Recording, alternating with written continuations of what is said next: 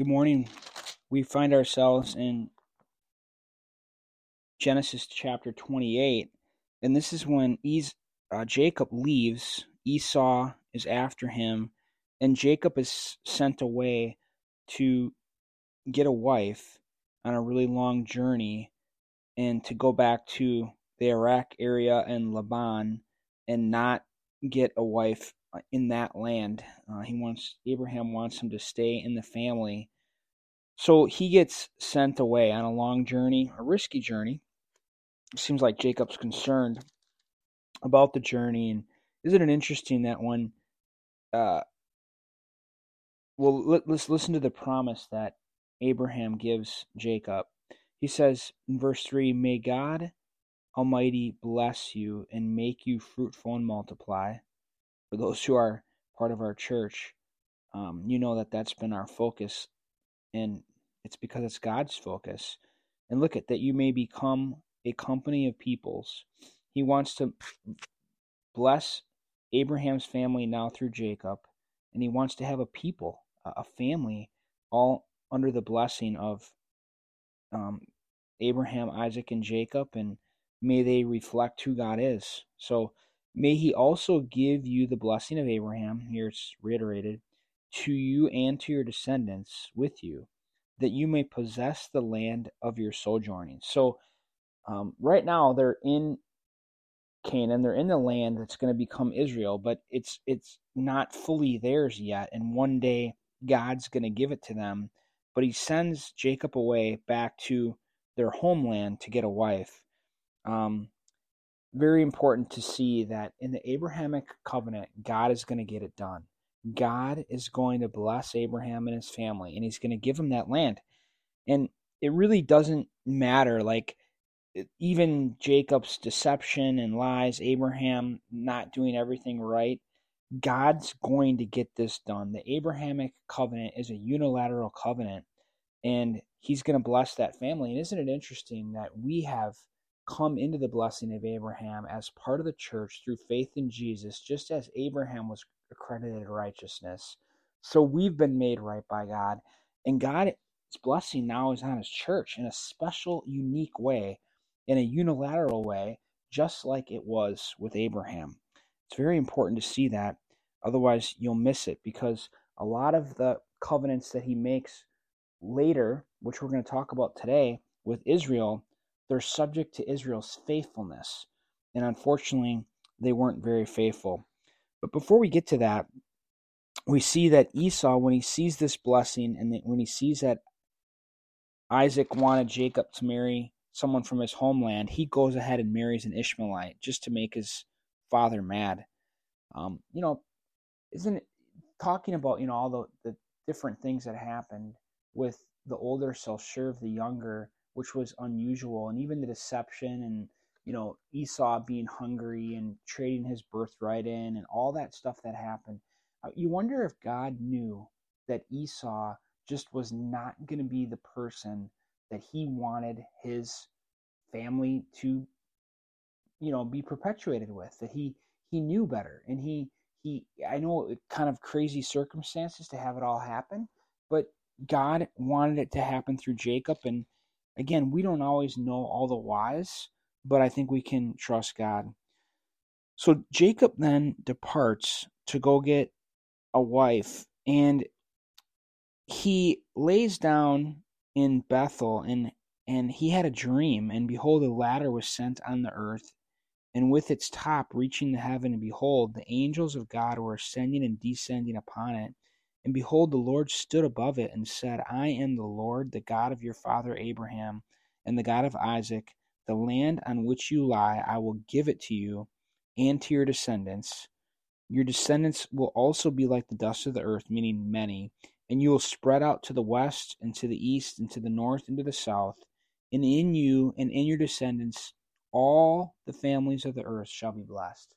I love it. God wanted to bless Abraham's family and for them to be a blessing, and now we're part of that blessing. We've been blessed all across the world who have faith in Jesus, just as Abraham was made right by faith, so are we. Behold, I am with you. Now listen to this verse, and this is, of all the things in this chapter, this is the one that stuck out to me today. I've often mentioned that, when I'm reading through the scriptures and I'm doing devotional reading where I'm reading a chapter a day, I'll allow what seems to me like God is bringing something to the forefront. And today it was this, and this is what I'm going to talk about. Behold, I am with you and will keep you wherever you go and will bring you back to this land, for I will not leave you until I have done what I have promised you. He's going to get that land. Abraham's family is going to get that land. Now, this dream and everything surely had to be quite amazing to Jacob to take note of this. And this is later on, he says, you know what, if God will do this for me, I'm going to follow him. And, it does seem like Jacob changes after this. He becomes a more faithful man. He becomes more of a transformed man as he gets into his older years. And I think you'll see that as we go through. Praise God for that. But let's focus on the thing that God brought to my mind. Behold, I am with you and will keep you wherever you go, and I will bring you back to this land, for I will not leave you until I have done what I have promised you. Now, when did they actually get that land? As you know, Jacob's family begins to starve. They go down to Egypt. Joseph went ahead, remember, through, interesting circumstances and saved grain. Israel survives in Egypt under Joseph. They multiply in Egypt, and eventually they become slaves, though, to the Egyptian Pharaoh because they had to sell everything they had in order to buy grain. So now they're slaves in Egypt, and they're there a long time, like 300 years.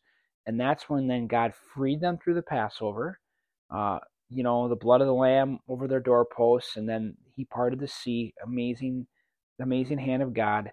Then they're unfaithful to God in the desert through Moses. So Moses makes them wait, God makes them wait in the desert for 40 years. He wants that generation of unfaithful people to die out. The next generation, led by Joshua, is going to lead them into the promised land. So this is when they're starting to get the promised land that God provided. And they conquer the promised land, and then eventually we get Saul as king, and we've talked about that recently with Saul and David not getting along, Saul wanting to take his life, and then eventually we get to the Davidic king and then the Solomon king, and at that time they had the most land and the most prosperity that they ever had, and essentially God fulfilled. Now he's going to one day future fulfill Israel in the end times, but it never had been so much so fulfilled as it was in the days of David and Solomon. And what God promised Abraham and here promised Jacob, he got done to his descendants. And it happened, and it was beautiful that they had the land. But this covenant, the Abrahamic covenant, as I mentioned, was unilateral. Now, when they were going to go in to take over the promised land, I want to take you to a different covenant. This is actually a reminder in Deuteronomy. Deuteronomy means Deuto, or second. And Deuteronomy is a reminder of the Mosaic covenant that we'll learn about in the book of Exodus. But when they get a reminder of that covenant, when they're about to go in to conquer the promised land, we get a reminder of the Mosaic covenant that comes with the blessings and curses, meaning if you follow me, if you obey me, when you get to your land, I'm going to bless your country. But if you get to that land that I promised, and I'm going to make sure you get it, but if you get there and you don't follow me, you're going to be cursed. This is part of the Mosaic covenant. Listen, blessed you shall be in the city, blessed you shall be in the country, blessed shall be the offspring of your body and the produce of your ground. Blessed shall be your basket and your kneading bowl. Blessed you be when you come in, and blessed you shall be when you go out. And this is in Deuteronomy 28. But then a little bit later in the same chapter, but it shall come about, if you do not obey the Lord your God, to observe and do all his commandments and statutes which I charge you today, that all these curses will come upon you and overtake you. Cursed you shall be in the city, and you shall be in the country. Cursed shall be your basket and your kneading bowl. And it goes on to explain, listen, when you get this promised land, if you're not faithful to me, you're going to be cursed. If you're faithful, you're going to be blessed. Now, that type of circumstance was reiterated in the Davidic covenant. And when Solomon was getting the land under David, listen to what it says here in 1 Kings chapter 6. Now the word of the Lord came to Solomon, saying, concerning this house which you are building, if you will walk in my statutes and execute my ordinances and keep all my commandments by walking in them, then I will carry out my word with you which I spoke to David your father. I will dwell among the sons of Israel and will not forsake my people Israel. So Solomon built the house of the Lord, and that was the promise. Solomon, if you obey me, I'm going to bless your socks off. And this really just followed the Abrahamic covenant, but in this new covenant, through Moses, and then the Davidic covenant, where David is promised a king will come from his family line, which it did, but it was subject to their faithfulness. And later on in 1 Kings chapter 11, I want to read to you 1 Kings chapter 11. It says this about Solomon. Now the Lord was angry, verse 9 of chapter 11, 1 Kings. Now the Lord was angry with Solomon because his heart was turned away from the Lord, the God of Israel, who had appeared to him twice, and had commanded him concerning this thing, that he should not go after other gods. But he did not observe what the Lord had commanded. So the Lord said to Solomon, because you have done this, and you have not kept my covenant and my statutes which I have commanded you, I will surely tear the kingdom from you, and will give it to your servant. Nevertheless, I will not do it in your days for the sake of your father David, but I will tear it out of the hand of your son. However, I will not tear away all the kingdom, but I will give you one tribe to your son for the sake of my servant David, and for the sake of Jerusalem, which I have chosen. So David's two sons end up dividing the kingdom, and Rehoboam ends up being a better king in the south where Jerusalem was in Judah, and his kingdom lasts longer.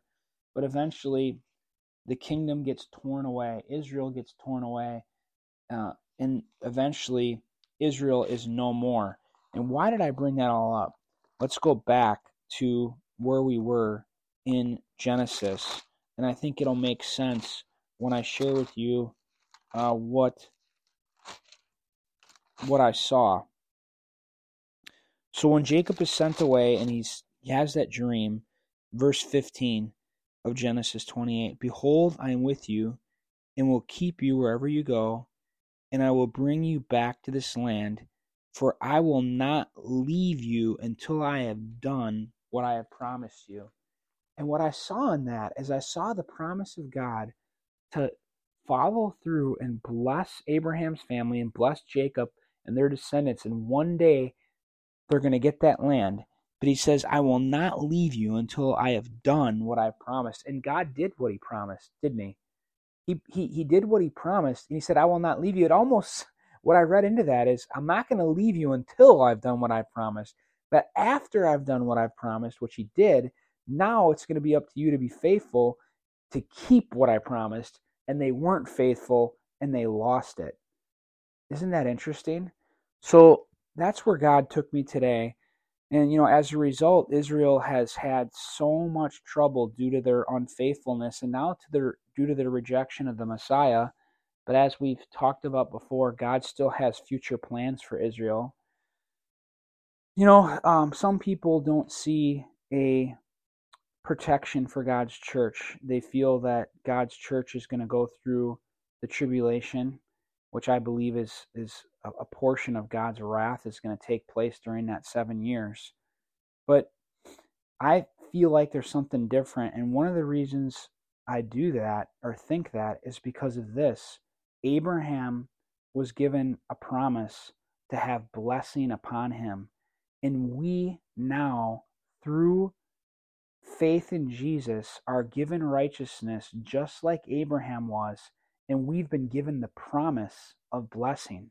Israel had an opportunity to be blessed, but they were needed to be faithful, and they were unfaithful, and therefore God's covenant allows for them to be cursed. But we are of the promise of Abraham and of the faith of Abraham.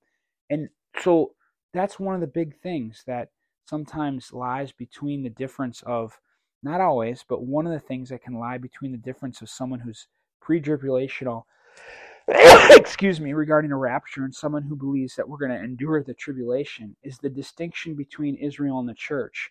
And if you see a vast difference between the promise on the church going all the way back to Abraham, and a differing set of scenarios for Israel that had to be faithful to the Mosaic and Davidic covenants, which they were not. So, listen, I can't prove it to you that we'll be pre-tribulation raptured, but I believe it to be true. I have grace about it. I love my brothers and sisters who have a different view, but I wanted to give you that perspective this morning on all of this. God bless you all.